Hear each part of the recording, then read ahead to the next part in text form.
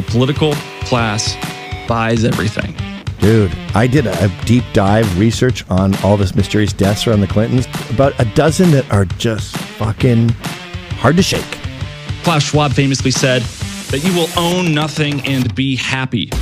Look at you. You start a show with absolutely nothing and you have thousands and thousands of listeners and you have force multipliers that send your content out. I was actually talking to Chase Geyser. He hadn't seen this. It just came out. I said, oh, did you see this? That, you know, all these documents. Maybe I shouldn't even say what he said. I shouldn't have said his name. I won't tell you what he said. I actually did a Getter stream last night was a Chase Geyser. Fantastic interview.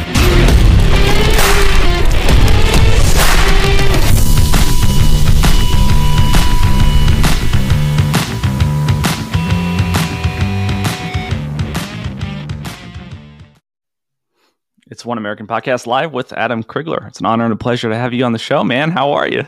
I am doing well. How are you doing? I'm doing well. Dude, I'm excited. I took a couple of months off, like a month and a half off of doing podcasts just because I got caught up with my actual work. And I did one last week and this one again. So I'm feeling very happy and excited to kind of get back in the rhythm, man. Because, you know, if you pause for a while, you miss it. You know, I don't know if you've had that experience. Yeah. Well, I mean, I get forced to take pauses, or at least I was, because I don't know if you know this, I have 9 strikes on my YouTube channel.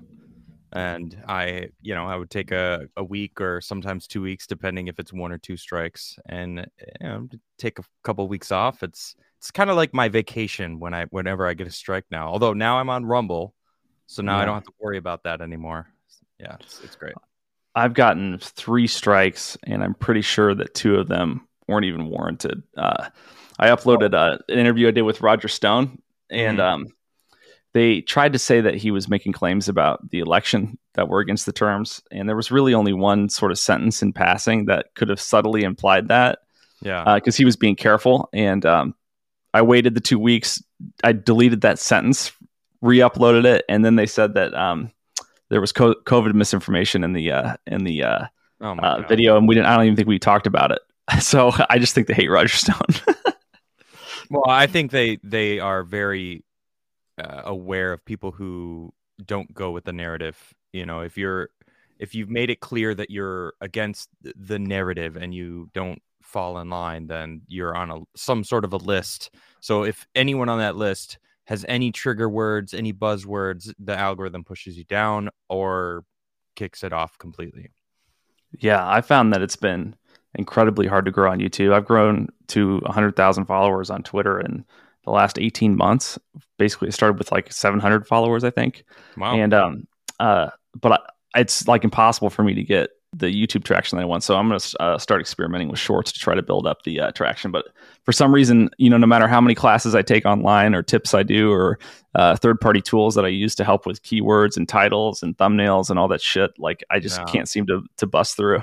No, it's the YouTube's owned by Google, and Google is very clearly biased when it comes to who they support and whatnot. I actually have a friend of mine who went to school for internet analytics, and he works for a large company. I guess I should just keep it kind of ambiguous.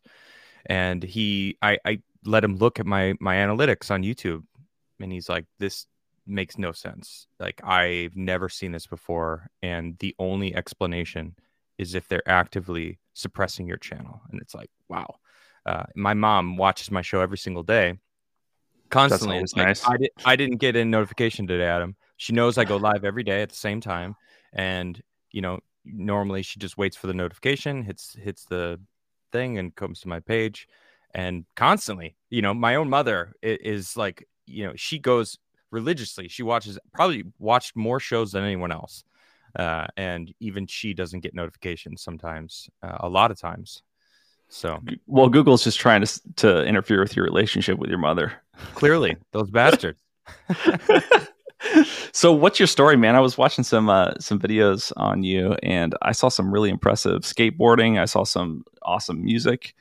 Where does this all begin for you? Like, what were you like when you were 18? Oh man. Well, when I was 18, I was not the same person. I was kicked out of high school at the time. I was in a gang. Okay, what'd you do? All right. I didn't do anything, but no, I'm not joking. They were suspecting me of selling drugs, which I was never a drug dealer. I never sold drugs. Although technically I own a coffee Makes company one of us. now, and I sell caffeine, which is coffee. So technically I'm now a drug dealer. Just technically speak. But anyway, when I was 18, I had just moved back to Chicago from Philadelphia. I was going to school in West Philly, and not a good crowd I was in Philly. And there's a reason I left the area. And when I moved to Chicago, some of my old friends were also not in a good crowd, and I instantly bonded, and like we were, they had a crew, and I kind of joined it. I mean, it wasn't like a drug selling crew. It was just like, we all hung out and smoked blunts and just kind of, did our thing. But somebody we know in the school died of a heroin overdose, and I've never seen heroin, just for the record. I've never seen it.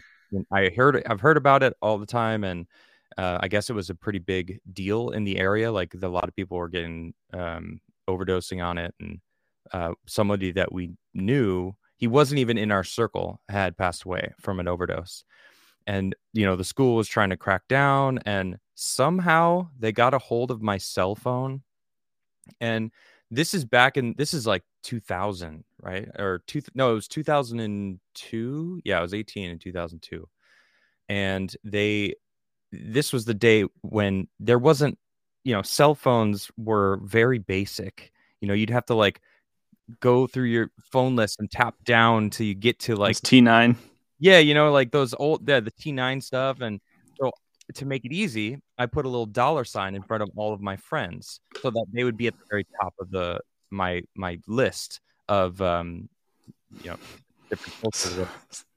So I don't even know how they got my phone, but they got my phone, and they looked at it, and they were like, "Oh, these are all the people we suspect, and there's a $sign. So he must be the drug dealer that we're looking for." And they called me in, and they're like, "You're not welcome in this school anymore." And I'm like, "Why?" They're like, "We think you're the drug dealer." And I'm like, "That's ridiculous."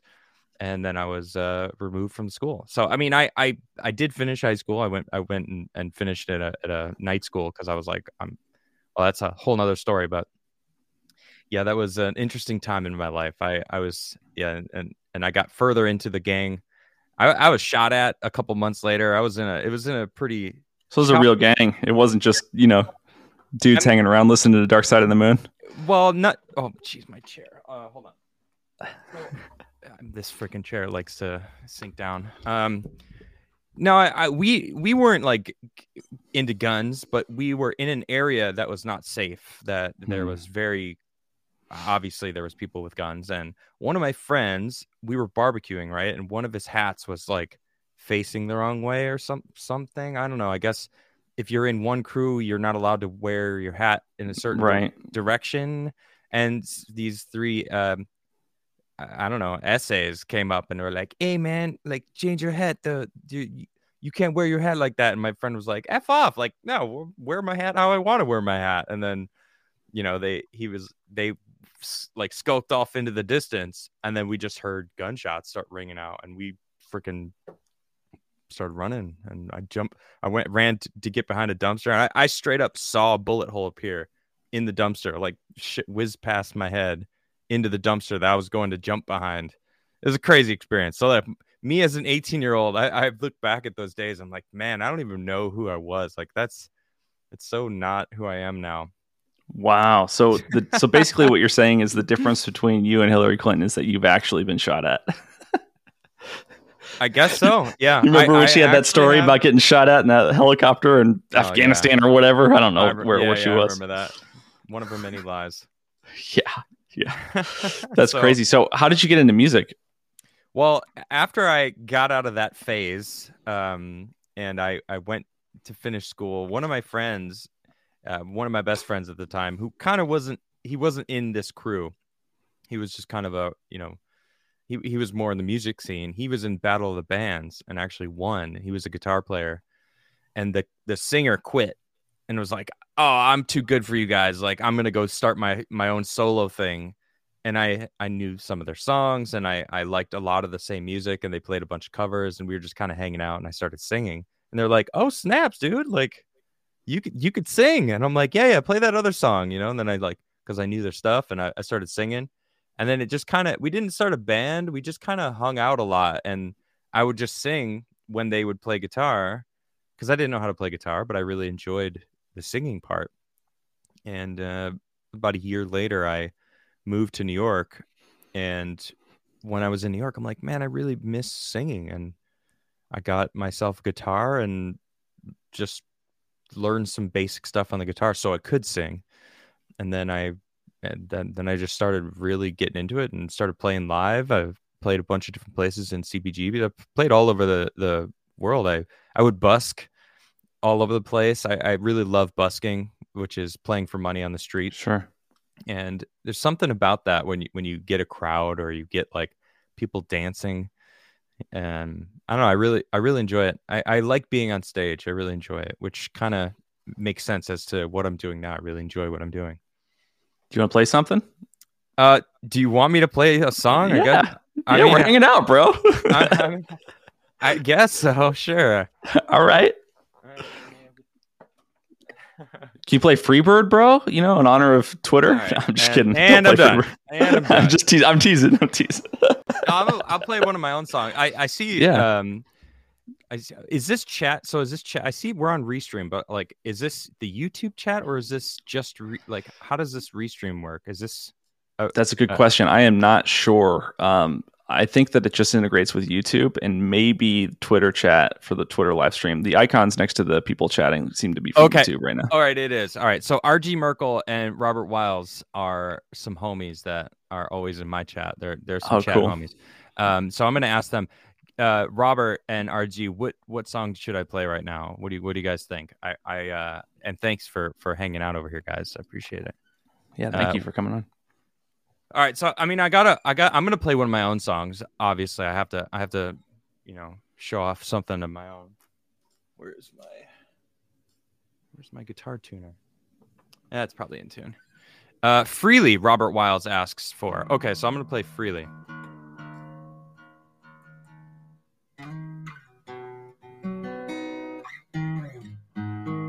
I'm just checking the. Sure. Okay, it sounds good. Okay, so I'll play Freely.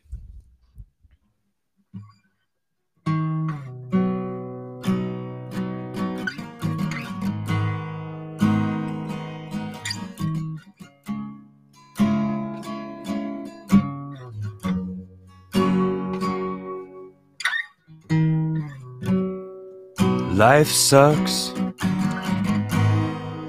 sometimes, but when you realize it's not so bad, just move along. What choice do you have? You choose where your mind spends all its time. When it all comes freely, it's wonderful. Let it all come crashing like the ocean tide. Climb up to the top of the mountainside and scream it out. Don't hold it inside. When you find a smile, naturally, that's the magic, don't forget it. It'll help you see. In the dark, in the night, when you're trying to find your way and you've lost your sight. When it all comes freely, it's wonderful. Let it all come crashing like the ocean tide. Climb up to the top of the mountainside and scream it out.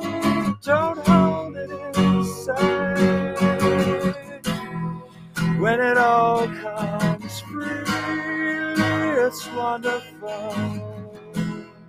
Let it all come crashing like the ocean tide.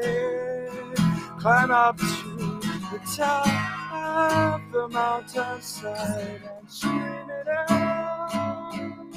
Don't hold it inside. Beautiful, man. Thank you. That was that's Freely. Yep. What are some of your influences? Well, for that song, it was Getting Fired from Timcast.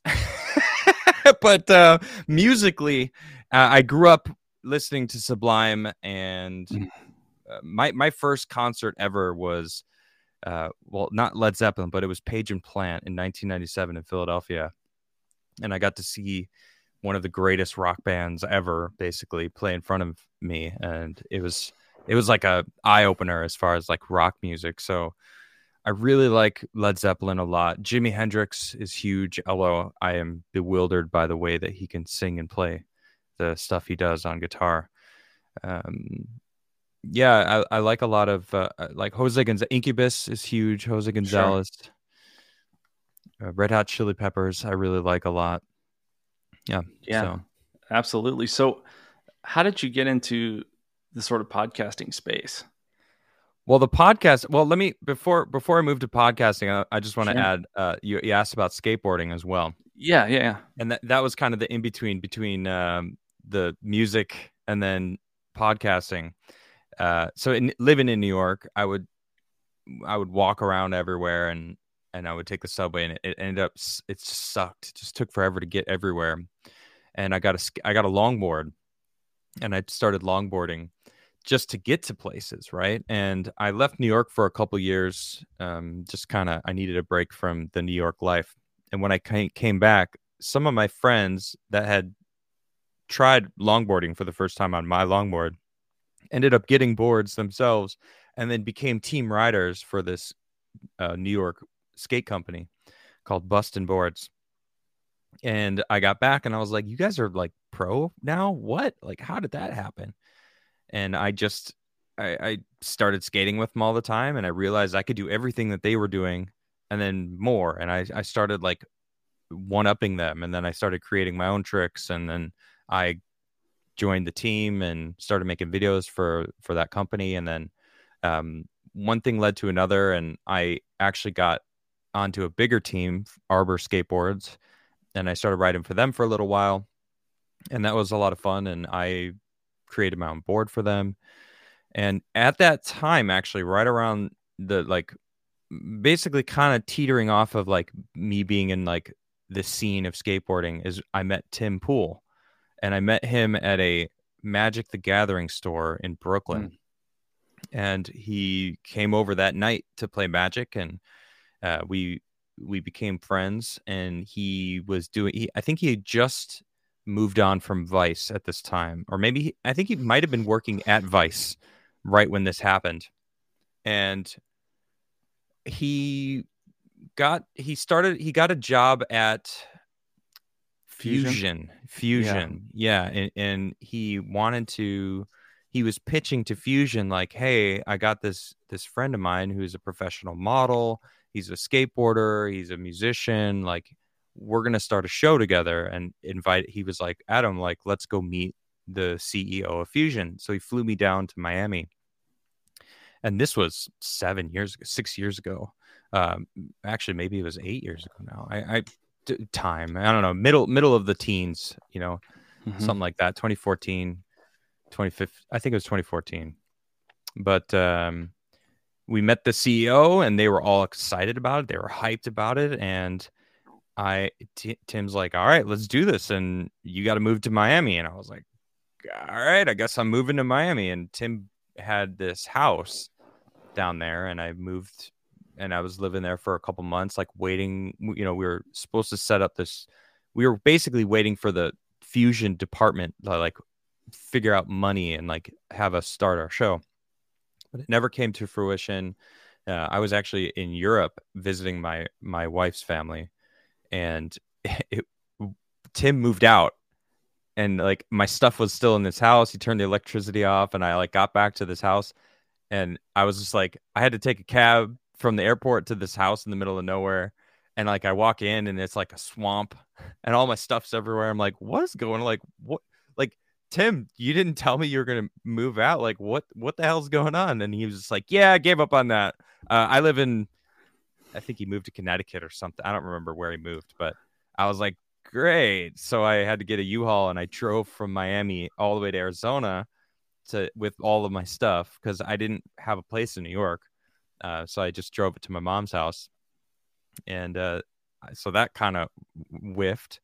And then a couple years later, 4 years later or something like that, Tim called me and said, hey, I want to start a show with you now. Like we tried long before. I think I'm going to do it myself this time. I'm not going to, I have the funding myself. I've been doing well. So you got to move to New Jersey now. And I'm like, all right, I guess I'm moving to New Jersey. Because I wasn't really doing anything worthwhile. So I was kind of looking for an opportunity to come my way. And it's interesting too. The day before, I'm not joking. The day before Tim called me, I told my wife, I said, I'm gonna take any opportunity that comes my way and not let it like fall to the side. And then Tim called me the next day. I'm like, there it is.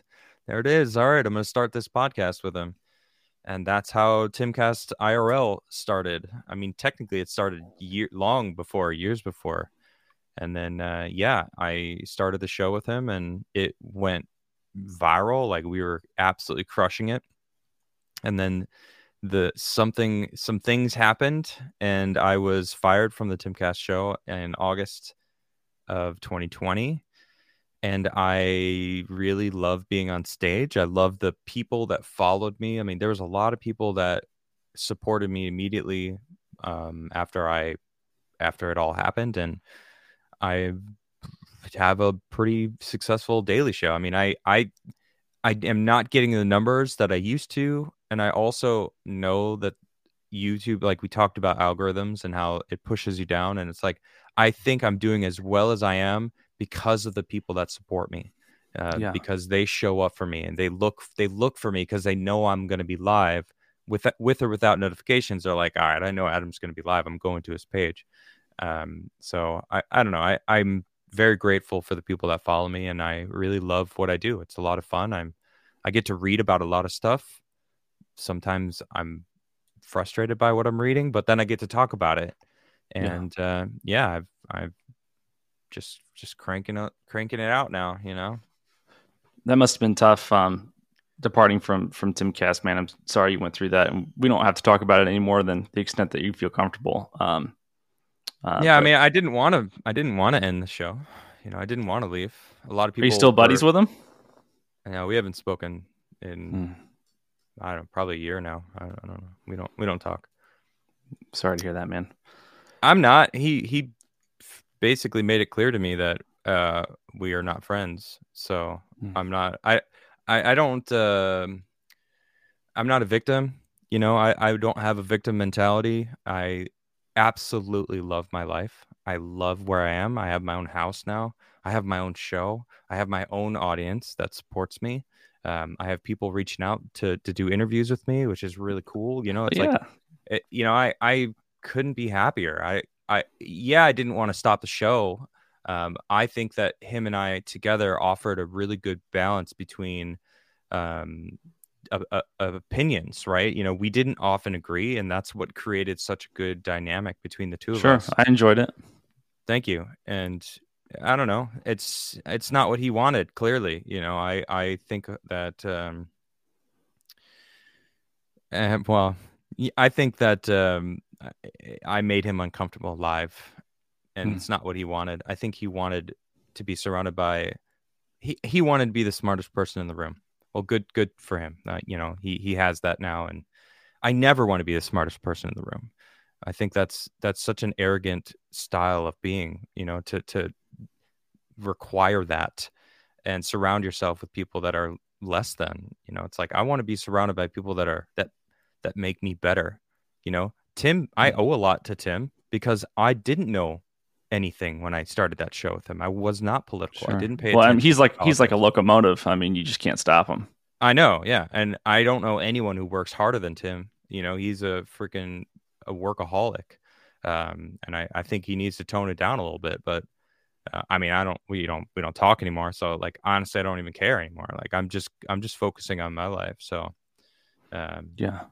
but, So how did it blow up? I mean, I know that a lot has changed on these platforms since 2016. It seems like after Cambridge Analytica, all the social media platforms just went like buck wild in terms of updating terms and monitoring content. And I don't know if it's it was caused by Cambridge Analytica, or it's just sort of a coincidence that there was that sort of correlation. It appears that it catalyzed that behavior from these platforms. But how was it that Tim Pool and you were able to just start doing a fucking podcast and blow up? Because a million people have tried and failed, and obviously the content's great, but there's a lot of people with great content that don't get the exposure. Well, it was a combination of multiple things. Tim is obsessed with understanding the algorithms, like obsessed.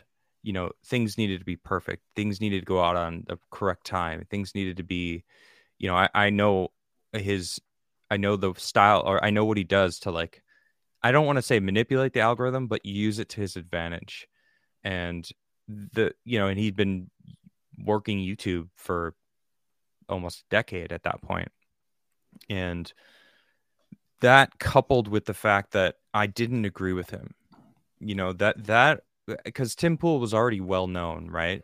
And then finally you have a live show where you can communicate with him, where there's someone else there that's actually actively dunking on him. And like the chat's like, finally someone to tell him no, right? Someone to like say the things that other people have been wanting to say. Like, I don't agree with you, Tim. And I often didn't agree with Tim. I have a very strong standpoint on whatever I think about, right? I always take a stance, and I'm okay with that. Whereas, he's famously a fence sitter and wants to be like thread the needle. And it's like, it's very hard to be non-biased nowadays. It's almost no such thing. Like, no news is really non-biased, right? I mean, there is some, very rarely do you find a site just specifically tell you the truth of what's happening without adding some sort of racial bias or skewing it in a certain way. And sometimes Tim can handle that or do that sometimes, but when it comes to certain aspects of politics, for example, I was very pro-Trump, right? I was like, he's the only answer. Like, we need, like, he has been doing a great job. After I did a deep dive on Trump, and I learned a lot about like his family life, but also his policies. And I'm like, damn, he's actually like a stellar president. Like, imagine if the entire government wasn't actively trying to ruin him. Imagine how much better America would have been then, right? And I don't know. It was just kind of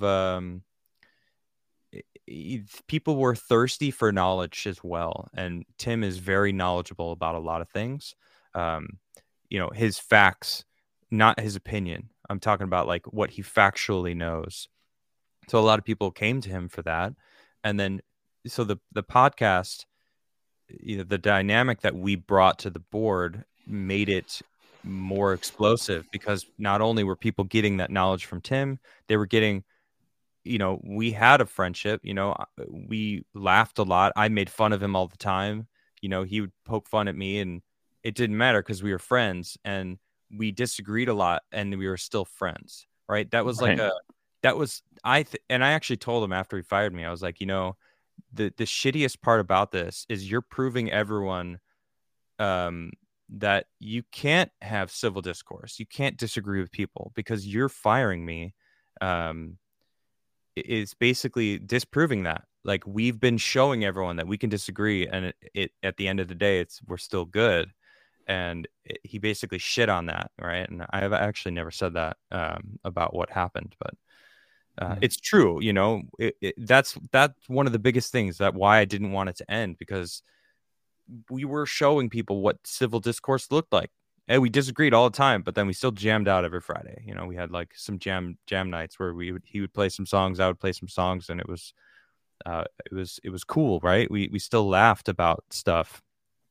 So Yeah. So I'm going to ask this question, and obviously you don't have to answer it, but I'd be remiss not to ask.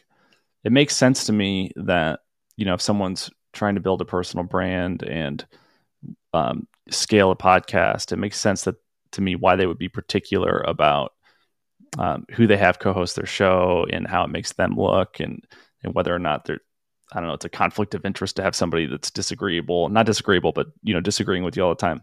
But that doesn't explain to me, like you said, like why the friendship was extinguished. Why wasn't the conversation just, hey, this isn't working out for where I'm trying to take the show, but I'd still love to be friends? Like, why was cold turkey just kind of out of your life? That sucks. And you don't have to answer that. I just wanted to ask. Yeah, there's a lot that has happened behind the scenes. Okay. And it wouldn't benefit me. I wouldn't be vindicated. I feel like a lot of people who followed the entirety of what happened between me and Tim, they kind of already suspect what has happened. No one knows because a lot more happened than people realize. And at the risk of exposing some stuff, like I don't really want to get into the details, but I was I was slighted, and I don't know. I don't want to expose it. I don't want to talk about it. I mean, it's been so long, okay. And like for me to, if I am ever going to like explain what happened, I'm going to do it in I don't know, concept album. Yeah, I mean, a concept album. That's funny. No, I mean, I'll do it on my own channel. Sure. I'll do it in my own way. It's just. I wasn't trying to be pushy or anything. No, I just felt like it was my obligation to ask. I mean, if going to interview somebody, that is something that a lot of people want to know. Of course, I don't blame you for asking. So, and I don't want anyone to feel like they can't ask me anything, because sure, I'm in control of what I want to say. So, it's I'll just say that it's a shame that it happened the way that it happened, because I didn't want it to happen. And I think that. I mean, we don't follow each other anymore, and I really don't care. I don't need Tim Pool. I am very strongly in the Adam Crigler boots. I'm happy being me. I'm not trying to be Tim Pool. A lot of people have said that, like, oh, he replaced you with Ian, and like Ian's like wish.com version of Adam. And it's like, I lived with Ian. I mean, I lived with all of them, so I know that crew. It's like, Ian is not, we're not the same person at all. Right. Different guys. I've interviewed Ian on the show too. Yeah. I mean, and I think Ian's great. I've nothing. Really kind. Ian. Yeah. He's very kind. Yeah. I've always liked Ian a lot. Like him and I got along. We jammed together. He's kind of crazy in like the best way. Yeah. It's very endearing. Yeah. Yeah. So I it's demeaning to Ian when people, compare that, because like the dynamic that Tim and I had was very unrivaled. Like it was a different show. It was Tim and Adam, not Timcast, right? But this is the thing, like Tim knew exactly why he wanted me on his show. He knew who I was. We'd known each other for many years before we started that show. There's a reason he reached out to me. There's a reason he wanted me to join him, because he knows that we had a good dynamic, and we proved it. It's like we were crushing it. We were having like 60,000-70,000 viewers on a regular day. On average, 500,000 people a day would show up throughout the show. And that was just me and him talking about the news. Right. And it's like, I don't watch the show, and I don't really care about the analytics, but people have come up to me and they've like, yeah, like they've only beat your last the numbers of your last show with him. We had 80,000 people that were watching concurrently, and that's nuts. 80,000 people concurrent. And it was like almost It's like a major 600,000 network. people. Yeah, and that was just me and Tim chatting about news. That was it. It was nothing special. And it was like Alex Jones came on and they beat that. And then there was like a Joe Rogan, Alex Jones meetup or something that beat that. There's like maybe 10 shows since I was fired that beat our best day, just him and I, right? And it's just like, that sucks, Tim. Like, you freaking, shot your own show down, but like, hey man, you're the smartest guy in the room. I hope you have a good time. Now I get to chat with awesome people. I get to, I get to interview people myself, which I love it. I get to like hang out and talk to people and find out who they really are. Tim stole Ian. Someone in chat said that. It's actually true. Tim, Tim told me to not have Ian on as a co-host, that he was a threat to my show because he might say something crazy. And I was like, screw you, dude. I like Ian. Like, I'm going to have him as my co-host. And then I had him on as my co-host for 2 weeks. And then one day Ian doesn't show up to my show. And I'm like, I wonder where Ian's at. Like, whatever. I'm just doing my show. And then I like go upstairs and he's on the fucking Tim show. And I'm like, what is this? Like, what? Like, you told me he was a threat. And I said, screw you. I'm having him on my show anyway. Ian and I had a good dynamic and it was fun. Like, we were hilarious. Like, I really, really enjoyed having him as a co-host. And then boom, he's on the Tim show. And it's like, dude. Well, Tim changed his mind about Ian, I guess. Yeah, real quick. So, it's one of the things that's been crazy about these last few years, and just hearing you talk about what happened with you just sort of reminded me of it. Is I had a number of incredibly close friends, small number, 2 or 3, and one even being somebody who I consider to be a really serious mentor of mine, a former high school teacher of mine that I was really close with, high school English teacher, taught me a lot of what I know about how to write and how to use critical thinking. And he's a big time lefty, but in 2008, when I was in high school, those sort of political differences were less important than today. And, I texted him 2018 and I was like, hey, I'm going to be back in town. You want to get together and have a beer? Because we would do that when I would come back in town. I moved away as soon as I graduated from high school. And he's like, I'm not sure. I'm like, what do you mean? And basically, he's like, listen, you support Trump and Trump's a white supremacist, therefore you're a white supremacist. And wrote me off. And I'm like, this is somebody who I spent hours. He was a lot like Robin Williams in the Dead Poet Society. Yeah. So imagine you're endeared to this teacher. He's a great mentor. He's a little controversial with the establishment, but just totally enriching. And then imagine Robin Williams from the Dead Poet Society sending you a text and being like, you know what, I don't think we should talk anymore. And it's like out of the blue, right? And I don't even bring up politics necessarily. And, when I'm hanging out with personal friends, especially if I know it's mixed company. And I just can't believe how we've gotten to a place in our culture where I think maybe for the first time in a substantial way, politics is actually ending relationships. I mean, like, maybe I'm sure it happened in the Civil War, but politics is ending friendships for the first time in maybe 100 years. Yeah, it's pretty sad. I actually had some, I have a lot of nieces and nephews, like a lot. My dad has 8 brothers, 3 sisters. Do you know all their names? No, I don't.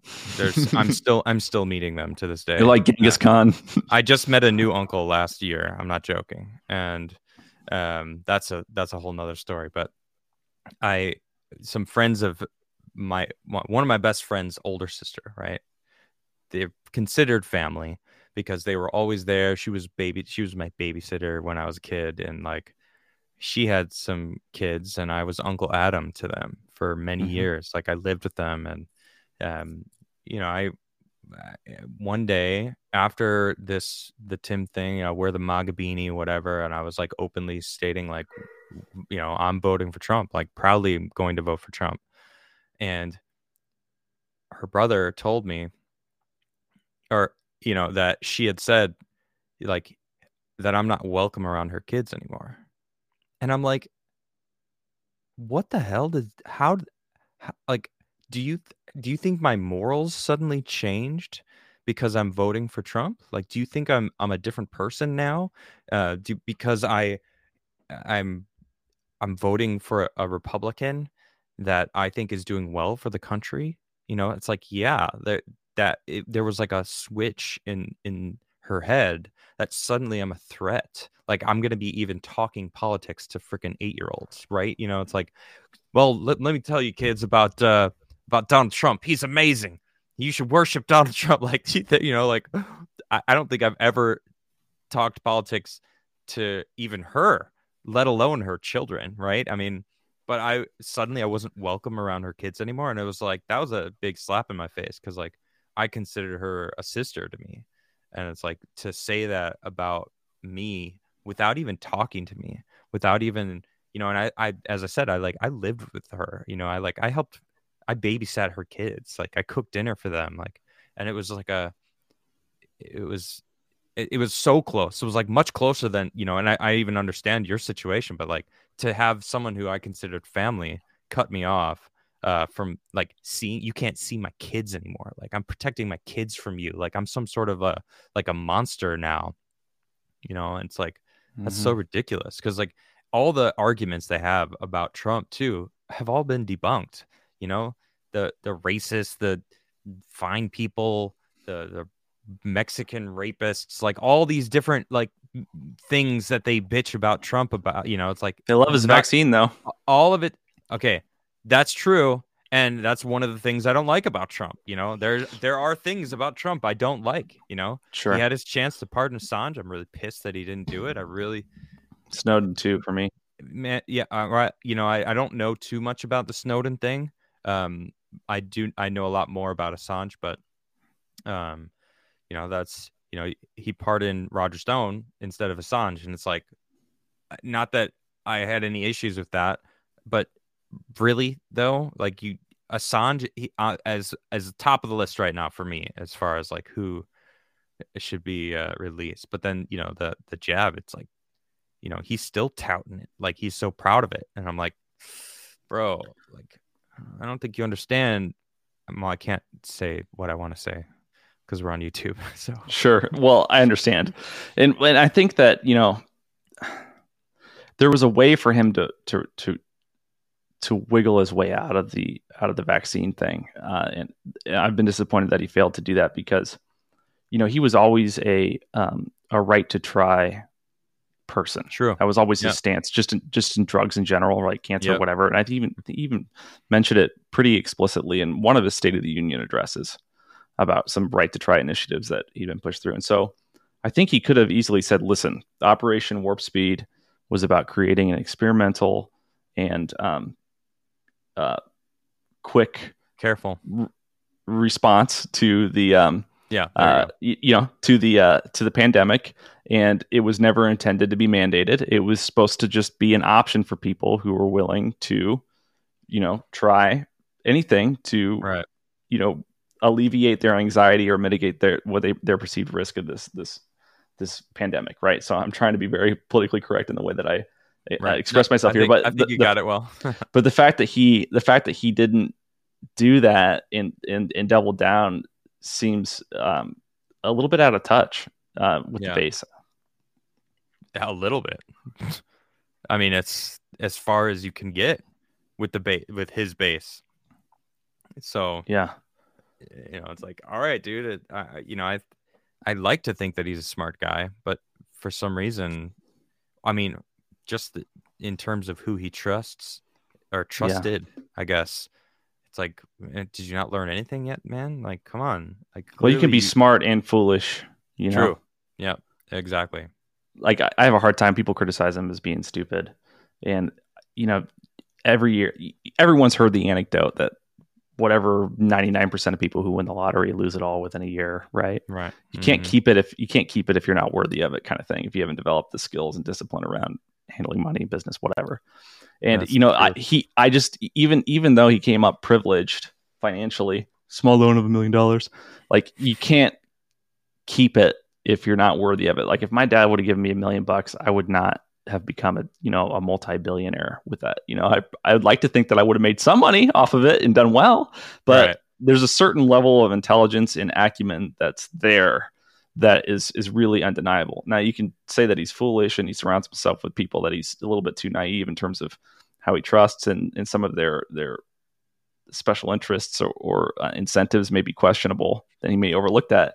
But I attribute that to foolishness rather than stupidity. Yeah. He was definitely surrounded by some shady people. I forget the guy's first name. Cohen. He was a shady lawyer. Yeah, in New York. You know what I'm talking about? I forget his first name. Yeah, the guy that died of HIV or AIDS. Yeah, maybe. I don't know the circumstances of his death, but when he was in the late 70s, when he was working on Trump Tower, Michael Cohen. Yeah, that's it. Mm-hmm. A lot of people were trying to say, because like he was, ran in circles with the mafia, and it's like, I don't know exactly the circumstances of their relationship, but he was his lawyer, and it's like, okay. But did you ever see the movie War Dogs? No. Is that about it, or it's a true story about the those like early 20-year-old kids that got like a major arms deal during the Iraq War and sold like 100,000 rounds of ammunition to the military that were actually Russian and or Chinese made, and they repackaged them. And they got caught. It's a crazy movie. It's a crazy movie. But anyway, there's a scene at the end where Bradley Cooper's character, the main character, asks Bradley Cooper's character, "Hey, like, what happened to our chauffeur that disappeared?" And Bradley Cooper's character is like, "I'm not a bad man, but sometimes I have to ask myself, what would a bad man do?" And it's like one of my favorite lines in a movie, because he's this character that's sort of the bad guy, but also kind of just not a bad guy. Okay. And, I kind of think of that when I think of Trump. Like, if you're trying to negotiate tax breaks for a building in New York City in the 1970s, like, you're going to have to work with the mob, and you don't have to be the mob. You don't have to be a bad person, but you might have to think, what would a bad man do? And like the elites of New York hated him. They didn't want him to be anywhere near Manhattan. They were like, stay out in Brooklyn where you belong. Like, this is old money area. You're new money. Like, get out of here. And he was like, screw you. Like, I'm gonna do what I have to do to like get my name on a building. And he did it. And it's like, all right, props, dude. Because like he's constantly been in the environment of he doesn't belong. That includes the real estate industry, and the fact that he doesn't drink. Well, that's because of his brother. I understand, but that crowd that he's with is like definitely partying. Oh, definitely. Like you heard about Cawthorn's orgy story about how the DC people were doing some sort of crazed out orgies, and he was like, I don't. Well, this is weird, man. Like, I'm good. And then I heard Nancy was going to be there. I'm not going. I did see her husband there, though. He brought a hammer. So what do you think's how do you think this whole Twitter thing is gonna play out, man?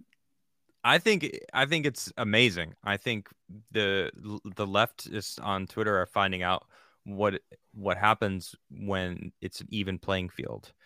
That they don't have bot support anymore. They don't have insider support anymore. I heard a story about how there were some paying $15,000 for blue check marks just to be verified. And I've tried to be verified before. I've been in articles. Washington Post wrote an article about my show, calling me an extremist. My show, like an extremist haven where people can like get together and like, I don't know, vent about things that have happened in 2020. We'll just put it that way. And I have almost 150,000 followers on Twitter, and it's like, all right, well, what does it take to be verified? I'm a public speaker. I have 180 something 180K subscriber base on YouTube. And I've been denied many times over, but people who are 1,000 followers somehow get verified. So I'm going to pay the $8 a month. I'm going to be verified on Twitter because these check marks can go screw themselves. I'm talking about this tonight on my show. You see what happened with Kathy Griffin? Yeah, I saw, and I relish, but at the same token, I have reservations. No. She broke the terms of service. Here's the She thing. absolutely did. She did. broke the terms of service. Undoubtedly. So I have no reservations at all, and I see some people like my buddy Bryson Gray is like these conservatives are acting like leftists on this banning, and it's like accept the fact that he's holding the terms of service to everyone's standards. Like everyone has to hold up to it or they get banned. And it's like before it was only one side was getting banned for stuff where the other side could easily get away with everything. Now the other side is getting hit with it, and it's like good. I'm 100% on board with it. Like fine, they were breaking the terms of service, multiple terms of service, because blue check marks, if you're a parody account, you're not eligible to even get a blue check mark. Right. Blue check marks aren't allowed That's a to good be point. parody. That's stated in the terms of service. So like the fact that these people were changing to, because it was Ethan Klein, it was Kathy Gifford, Griffin, whatever the hell her name is, and then a couple other people I saw, but those were kind of like the two big accounts that got. I wish he would have waited a day for more people to do it. Yeah, or no, I don't agree with that. It's happening. Hey, you guys. Yeah, I don't really feel that way. There's just a part of me okay. that the Machiavellian in me. I see what you're saying. Yeah, it's like I am all for the rules being held evenly across the board, and that's what's happening. And it's like there's zero part of me that wants her to be back on the platform. Like I don't feel bad. She was doing it on purpose. She knew what she was doing. Ethan Klein was doing it even worse. Like he was saying some really disgusting stuff. I don't know if you saw it. I saw it. It was funny, but it was terrible. Like the Epstein stuff was like yeah, it was like, bro, you're not trying to be funny. You're trying to like poke the owner of Twitter. And he's really annoying, but it was funny. The same people that were screaming, it's a private company. They could do what they want for years. And now that Elon Musk is like the only owner. He is the sole owner. It's not just a private company that has multiple different people. It's like it's his company completely. And you're the people who are screaming it's a private company. You're antagonizing and being an imposter of the owner of the company, breaking the terms of service. What the hell do you expect is going to happen? Of course. I don't know. Yeah, absolutely. Well, especially when the PR situation for Musk right now is incredibly sensitive and important. Right. So it's a high risk thing for him to just allow high profile profiles to, give people the wrong idea about something that he said. Like, oh, I saw Elon Musk tweeted this. Like there were thousands of people that could easily have made that mistake. He had thousands of people that Ethan Klein, I'm talking about, had thousands of people that were commenting on it and posting. And it's like, I read some of the comments and a lot of people were like, it doesn't surprise me at all. And it's like that Ethan Klein said this, like, what doesn't surprise you? I can't believe what he did to Jordan Peterson, like out of nowhere, just saying, hey, I deleted this episode.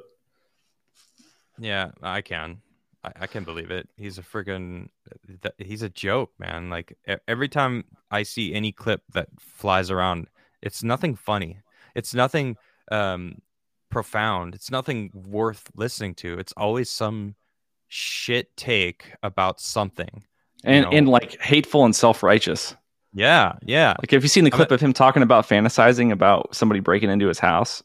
No, he did this clip because apparently he had like death threats or something after the Jordan Peterson thing, and there was this clip of him.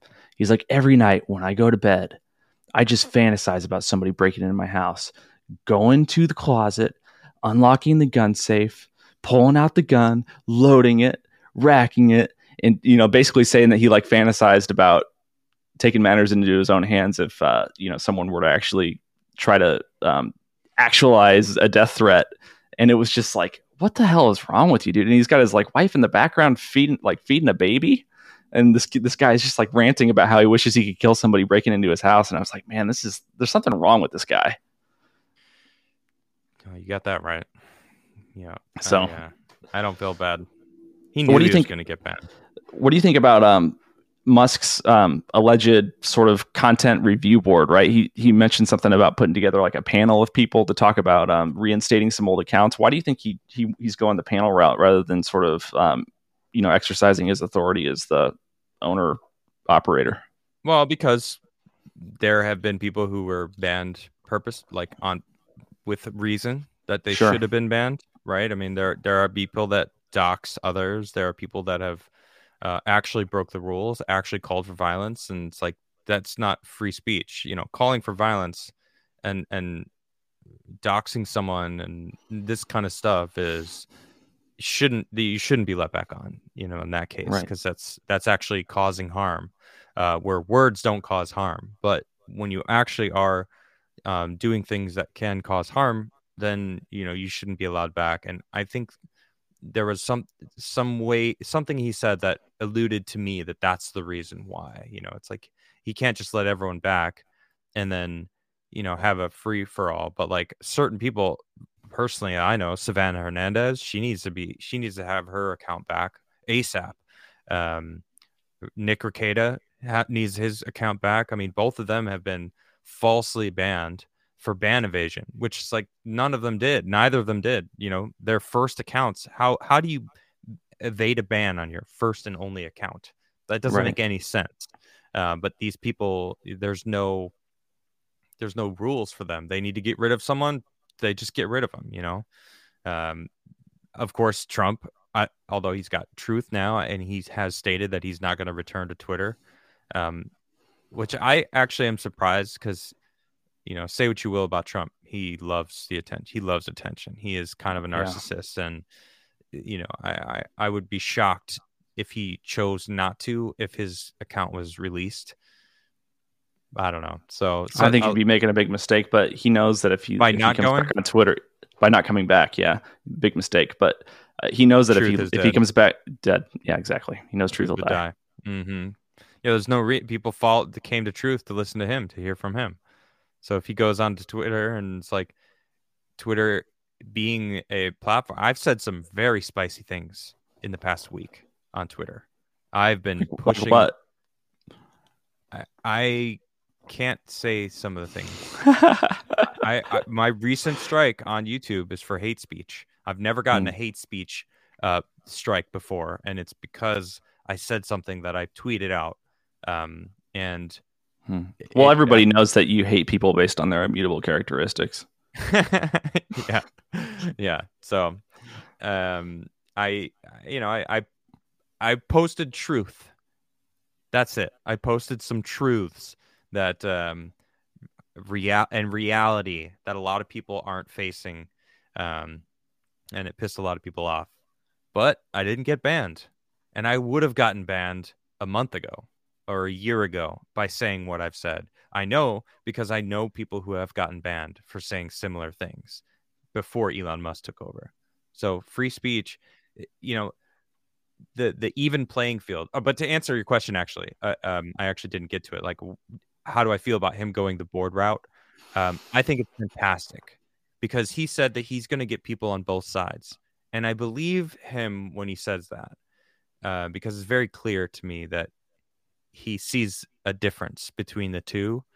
And I think we need both sides. You need to have both sides of the conversation, because if you don't, it continues on to an extreme. And I don't want any extremes. I want the people in the middle to live the best life that they can get, right? And when it pulls to one side or the other, there's always going to be a lot of people that just kind of get like left in the dust. Like, we need to remain a republic instead of falling into democracy, because that's mob rule. And it's funny, it's always the minorities that are screaming the loudest for democracy when they would have no say in a democracy. And it's like, you guys, you should learn history. It's one of my pet peeves is when people say, when I see leftists say threat to our democracy, threat to our democracy. It's like, first of all, it's not a democracy. Second of all, democracy sucks.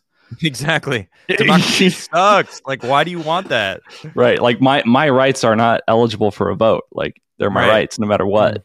That's why it's a constitutional republic. But that being said, one of my criticisms of our republic is obviously it wasn't, and I don't know the solution to this or how it could have been done differently, but obviously the way it was set up was too vulnerable to erosion, because Right. we should never have gotten to this place now where we have a federal government the size that it is. We Sure. have the government, spying on us, recording our phone calls, text messages, emails. People like Alex Jones getting sued for for the like equivalent of the GDP for just because he was wrong about something. And so obviously it wasn't set up to be impermeable to erosion, like I said. And I don't know what could have been done differently, but that's my concern is that the nature of the universe, there's like a law of physics of entropy or something where there is no system that has like a recursive healing process that just can't be broken. Like I don't know if there is I don't know if there is a way for human beings to fathom a form of government that doesn't eventually erode. Well, I blame Abraham Lincoln a little bit, because he to be able to win the Civil War, and do what he wanted to do, with the emancipation, he needed to give the government power, to force essentially his will, which luckily his will was to free everybody, and that's which is great. But that power that he gave the government never went away. It stayed. And suddenly the federal government was stronger than the states. And we just need to realize that actually state government is very powerful and can give the big middle finger to the federal government. And if enough states started doing that, that's why watching DeSantis basically give an FU to Biden is like, hell yeah, like we can do that.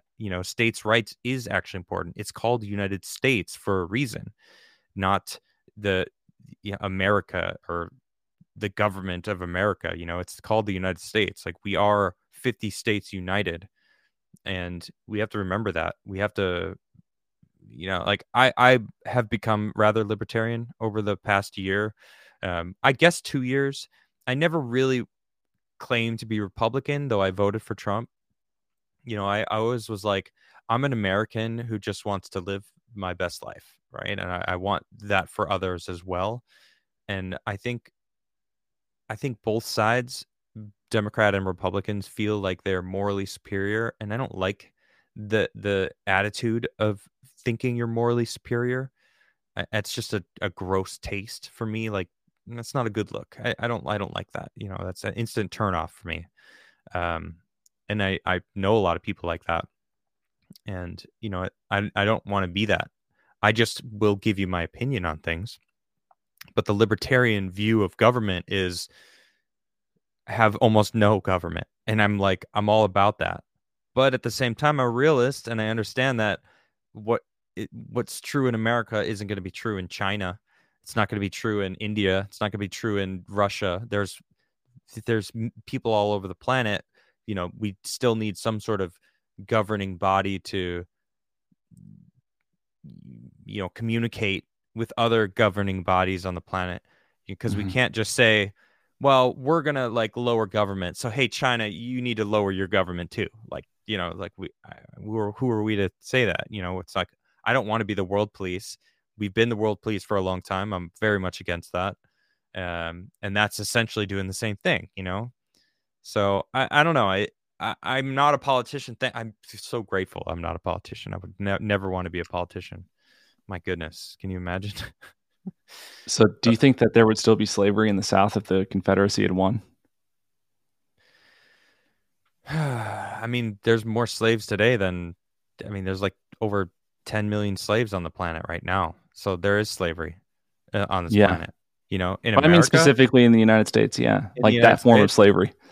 I mean, I would argue that income tax is a form of slavery, because 1 in 4 days that I work for the government. And property tax. Like we're paying taxes on everything. You get paid, you pay taxes. You buy something, you pay taxes on it. Someone gives you money, you give money away. It's a taxes. It's like it is. It's theft. We're living to pay the government. It's like that's messed up. They just switched it all to make it seem like we're free. Right. We have the right to go somewhere if we wanted to, and not work and not get paid and, like, of course, then starve and become homeless or whatnot. But I don't know. I agree with that. But do I think that it would still be around? I don't know. I don't know, because I feel like it's hard to say, because there's a lot of people that are against it and realizing that it's not good. I don't think there's a lot of people in America today that would say, slavery's, a moral and just system. And that could be because the South lost the war, and so that had a cultural impact. Like there was like a shame of it or something. I don't know. But I find it hard to believe that slavery would have made it, more than maybe a couple of decades had the South actually won the war. I'm just disappointed that secession is inextricably linked to slavery and racism in the minds of all Americans, because it's just, I don't know. It's unfortunate that we were put in a position as a nation to rule on secession in conjunction with the slavery debate. Right. Because we sort of ruined secession in the minds of people. Now it's like, it comes off evil to want to secede, because the only time any states have seceded was, to protect the system of slavery. Right. Well, I don't know if you saw, did you see that Oregon, half of Oregon is voting to secede? Oregon? Oh, they're trying to become a new state? No, they're trying to join Idaho. They're literally signing petitions, and like it's like a thing. I was gonna talk about it later tonight. They're literally voting. Eastern Oregon is voting to join Idaho, to be called Greater Idaho. Yeah, that's awesome. Amazing? Yeah, I hope it happens. We need a little shake up. I hope so too. Yeah, I hope so, because they're sick of Portland basically making all the decisions for all of the state, and the people in the, like, pretty much you leave any city, I could say this probably on all of America, you leave any city and it becomes red. Like, yes. It's only people in cities that live, spoiled lives, that don't understand what it's like to actually work hard. Not saying that people in cities don't work hard. Some people do, but for the most part, you're spoiled when you live in a city. Right. And, it's mostly Democrats, and you mostly aren't political and don't have any idea. But the people outside of cities are the ones that feel the laws change, and it really screws their lives up. And they're like, these freaking Democrats, man. Yeah.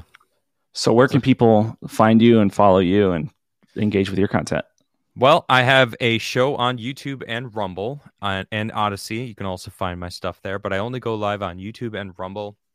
And I have been streaming on YouTube and Rumble at the same time, but then I'll cut my show off on YouTube and continue the conversation if I want to talk about specific things that I am not allowed to be fully honest about, which has been very nice. I can't express how nice it is to be able to fully just speak my mind.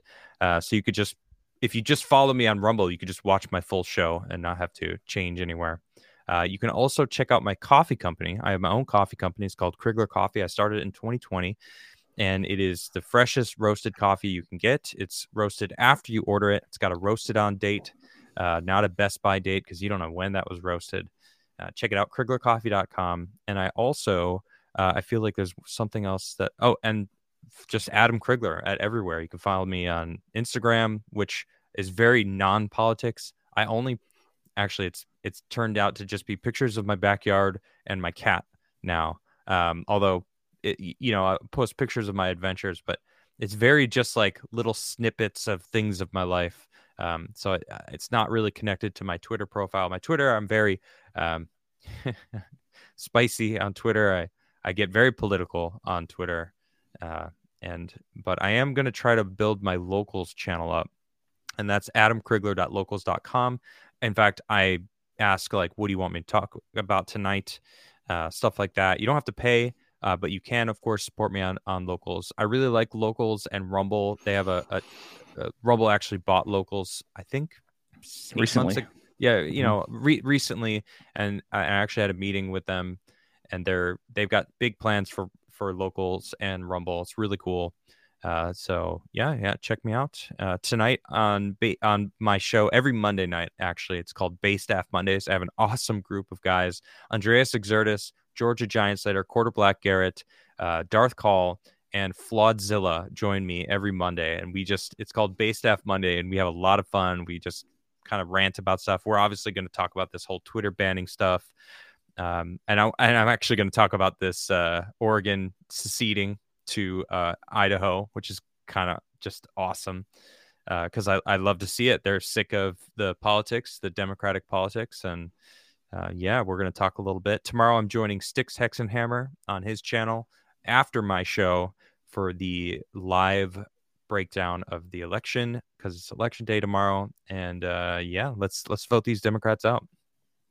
Well, it's been an honor and pleasure to have you on One American Podcast, man. I hope you'll come back and join me again. And let's definitely stay in touch. I really enjoyed our conversation, and it was very nice to meet you.